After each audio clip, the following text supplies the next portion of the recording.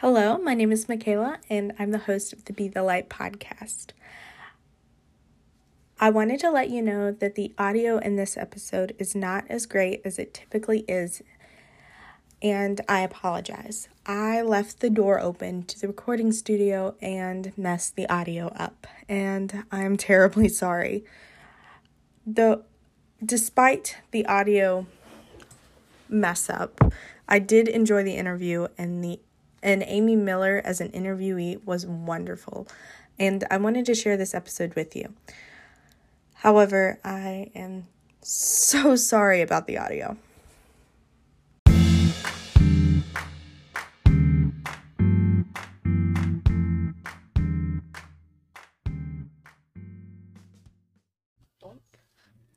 Hi, my name is Michaela. Welcome to the Be the Light podcast, where we interview people who shine the light of Jesus in a secular world. This episode is a very special episode for two reasons. The podcast is officially a year this month, and May is Mental Health Month. And today's interviewee is Amy Miller, who is a mental health advocate. She's also a prominent figure in the Forest Hills School District and helps the community with her organization 9 United. On top of all her efforts for students in Forest Hills, Amy is also a leader for the high school ministry at Horizon Community Church. Hello, Amy. Could you tell us a little bit about your story? That way the listener has a little bit of background. Sure. So I am just shy of 50. I have 17 and 19-year-old sons, and I'm married to Ron. And sort of my story that I guess I was about 7 or 8. I kind of had my first sort of anxiety, panic sort of moment. Didn't really know what it was. I had my first suicide attempt when I was just before I turned 16. And when I was 27, finally got diagnosed with bipolar and major depressive disorder, a panic disorder. And so I've kind of just tried to take my story mostly to young people. I really connect with middle schoolers and high schoolers. Which I know is really odd, but most people are like, really? But I guess I feel a huge connection to that segment of people, just because that's when like I knew that there was something with me that wasn't the same as everybody else, but I didn't know how to express it, and I didn't know anybody else that I could express it to. So I guess I really just try and tell my story and be very transparent with, even 40 years later, what it looks like to live with mental illness every day, and that it's not a one size fits all, and it's not a I'll just take this magic pill and everything it will be fine. That it's really a every day making decisions that help keep you putting one foot in front of the other. And sometimes I talk about just making it through the next 5 seconds, and sometimes making it through the next 5 seconds is, yay, I brushed my teeth and now I'm going back to bed. And just to be totally transparent, that it's not like, oh yeah, I survived, because I don't. Like, you don't survive mental illness. It's just something that you manage every day, like cancer and heart disease and diabetes and all those things. Thank you for telling us that. By the way, can you move the microphone just slightly towards you? Yes. Can you tell I'm a newbie? That's fine. Fine. Another chapter of your story is 9 United. Could you explain what 9 United is and why is it important? So 9 United is a nonprofit that operates within the Forest Hills School District, and our mission is kind of multifaceted. The first part of our mission is to kind of grow this idea of student leadership in a way that is encouraging student-led service initiatives that benefit the students and families of the Forest Hills School District. So this idea of being student leaders to your peers, and serving local. Being in Anderson Township, things like going to the soup kitchen are great for some people, but for a kindergartner, trying to teach a kindergartner what service looks like, soup kitchen isn't always age appropriate because there's questions that get asked and you know, those sorts of things. And so we wanted to start something that kind of implanted this heart for kids, especially in a more affluent, that there really is a need where you live. And then to take this idea of like kind of building this heart for servant leadership in them so that when they go out into the world, they do servant leadership locally and build into people. And it kind of becomes this like pebble in the pond sort of idea. The other piece of it is that we truly believe that when you're in service with each other, it builds this connectedness that um, is naturally good for people's mental health. Like when you're doing good stuff for other people, it makes you feel good. And when you're doing good stuff for other people with your friends, it creates this, you know, um, and it's beyond a connectedness. Like it's this sort of mission of I see the good that I'm doing and it makes me want to do more good. Um, and it just builds community. And you know, I think the more that we can teach kids that they can be leaders and how to kind of express their passions and find unique ways to get involved, I think it's really important. And I would say the last facet is that we really wanted to build something that did not have a barrier to entry because, again, our kids growing up where they do, sometimes giving to quote unquote charity looks like mom and dad writing a check. And there's so many non financial ways that kids can be in service. And I know things like ASL is something really important to you. And we wanted to create service projects that had no academic, no physical, no socioeconomic barrier to entry. So, you know, you might not be the kid that can physically do something like collect canned goods, but you can be the kid that makes posters or helps to tape up the posters or does the school announcements, that sort of stuff. That there is a way that everybody can be involved in service. And again, just teaching that idea of service now when they're young so that it sort of becomes ingrained in who they are. That's awesome. Why, speaking of students, why is good mental health important for students? Wow. One, I guess I would say first and foremost, um, there is so much pressure on kids. I mean, there was a lot of pressure when I was growing up. There is such this incredible level of pressure on kids um, to perform, to be successful. There are options that you all have these days that, I mean, weren't even fathomable when I was growing up. And so I think the idea of resilience, courage, I think being able to say, you know, as we know, you know, like I know high school kids, I have high school kids that, you know, sometimes college isn't for them. So what does it look like to have the courage and to not be anxious about, hey, you know, I think maybe trade school's for me, or, um, you know, doing an Oaks sort of a thing, like just taking different paths than just this, like what's accepted. Um, and I also think that as somebody who did, as an adult, like people finally realized, like, oh, it really wasn't teen angst that's just lasted for like 12 years. That the sooner that kids can start to express what they feel and how they feel before it becomes this massive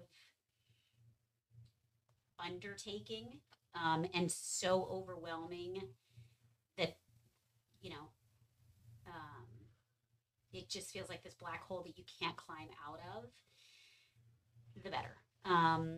You know, I think we do I think we do a really great job of telling kids that it's okay not to be okay. I think one of the challenges is that we're having is that we are not learning what we're not expressing and teaching them what the continuum looks like of I'm not okay in this situation or for this moment because of a test or because of college decisions or because my boyfriend broke up with me and I'm really sad versus the kid that physically can't get out of bed every day and doesn't really know why. And so I think the more that we can teach students the differences between those two and that both of them are okay to need help with, but that there's different kinds of help, giving you all a language that you can use to express those things, I think only sets you all up for success in so many different ways growing up. Yes, definitely. In respects to building community and kind of moving on from high school, I guess, just kind of stepping into like more community. Who are three people who have been the most influential in your spiritual life? So I would say first and foremost, Tim Selnick, who used to be on staff here at Horizon, um, has was, and even from afar, continues to be huge influencer for me. He was probably one of the first in knowing him when I first met him. He was a non-church person that I knew that um, talked about Jesus in a way that I had never related to before. I grew up Catholic, so I consider myself a recovering Catholic because I grew up in that day and age of like Catholicism being very guilt ridden, much different than it looks today. But I'd left the church. And so Tim was one of the first people that sort of talked to me in my late 20s about that's really not who Jesus is. Like, Jesus loves you regardless of your ick and your mess and your gross and whatever else. And ironically, so my birthday is this week, and I was baptized on my birthday, on my 40th birthday, and Tim baptized me, and then I got to in turn baptize our two kids, which was just this incredible experience because like 40 is this like major life journey in general, and so it's really powerful for me in that facet. Um, there is a she was one of the school administrative assistants. Now she's in our district office. Her name's Jody. Um, she has a heart for kids and Jesus that is difficult to put into words. She absolutely sees the best in everybody, and she has such a faith. And I think that's one of those things that like when you deal with middle schoolers primarily, that's where she was, in the capacity that she did, she just had this way of truly being Jesus to kids that didn't even know they had no clue that that's what she was being, that they were just like, oh, that's just Mrs. McKinley and she's just awesome and she just loves us all even when we're hot wrecks. And for somebody standing on the outside, I'm like, she's literally being Jesus every single day to these people. Wow,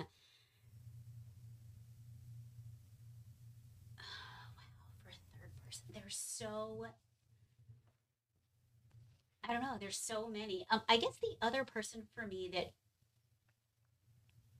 probably, it's been years, but when I first decided to go back to church, there was a pastor at the church that I went to. It's now the big, huge vineyard in Tri County, but it was still when it was like, 60 people meeting in an old barn. And his name's Dave Workman. And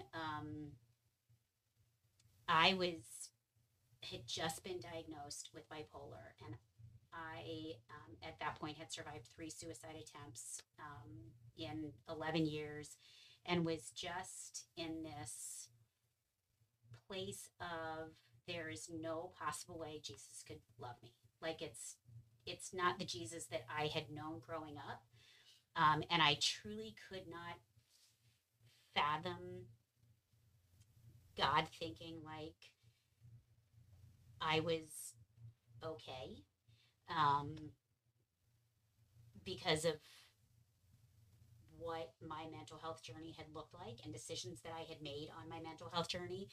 Um, and even from a stage, he broke that stronghold of lies on me. Like he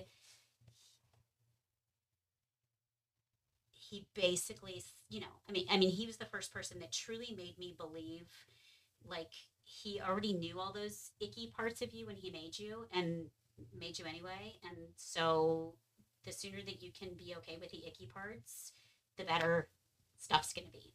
And he was the first person from any sort of a religious Christian faith background that, I guess, made me realize, like, hey, you can have a relationship with Jesus again and forever and be a mess while doing That's really powerful and awesome. it. Speaking of people who give good advice, what advice would you give someone who wants to be the light? I would say, first and foremost, be transparent, be authentic. Um, in being a light, sometimes you got to let people see the dark side of stuff. Um, and there's the words of Dr. King in that, that light is the only thing that can drive out darkness, is great in words, but then when you see a visual of it, of, like, even if you were in a totally pitch black room, the moment that you light even just the slightest of a flame, the darkness disappears. And so I think that when you allow people to feel like they can let that dark stuff a little bit out into the open because you're authentic and transparent, and so therefore it feels safe for them to feel authentic and transparent. I think that that's a huge first step in being a light, because I think there's also then it takes that judgment down, which I think sometimes we as Christians have a tendency to get judgy. And I think it helps reduce that level of judgment of, okay, well, they're not what it looks like I think Christians to be, in this judgmental sense, because, like, they're clearly a hot mess. And so if they're willing to talk about their hot messes, maybe I can too. And maybe that means that I can have that same relationship with Jesus that they authentically do. But I think authenticity and transparency are two really important but maybe overlooked ways. I think that you can be the light. Thank you, Amy, for sharing your ways of being a light in a secular world. Absolutely. Thanks for having me. Thank you.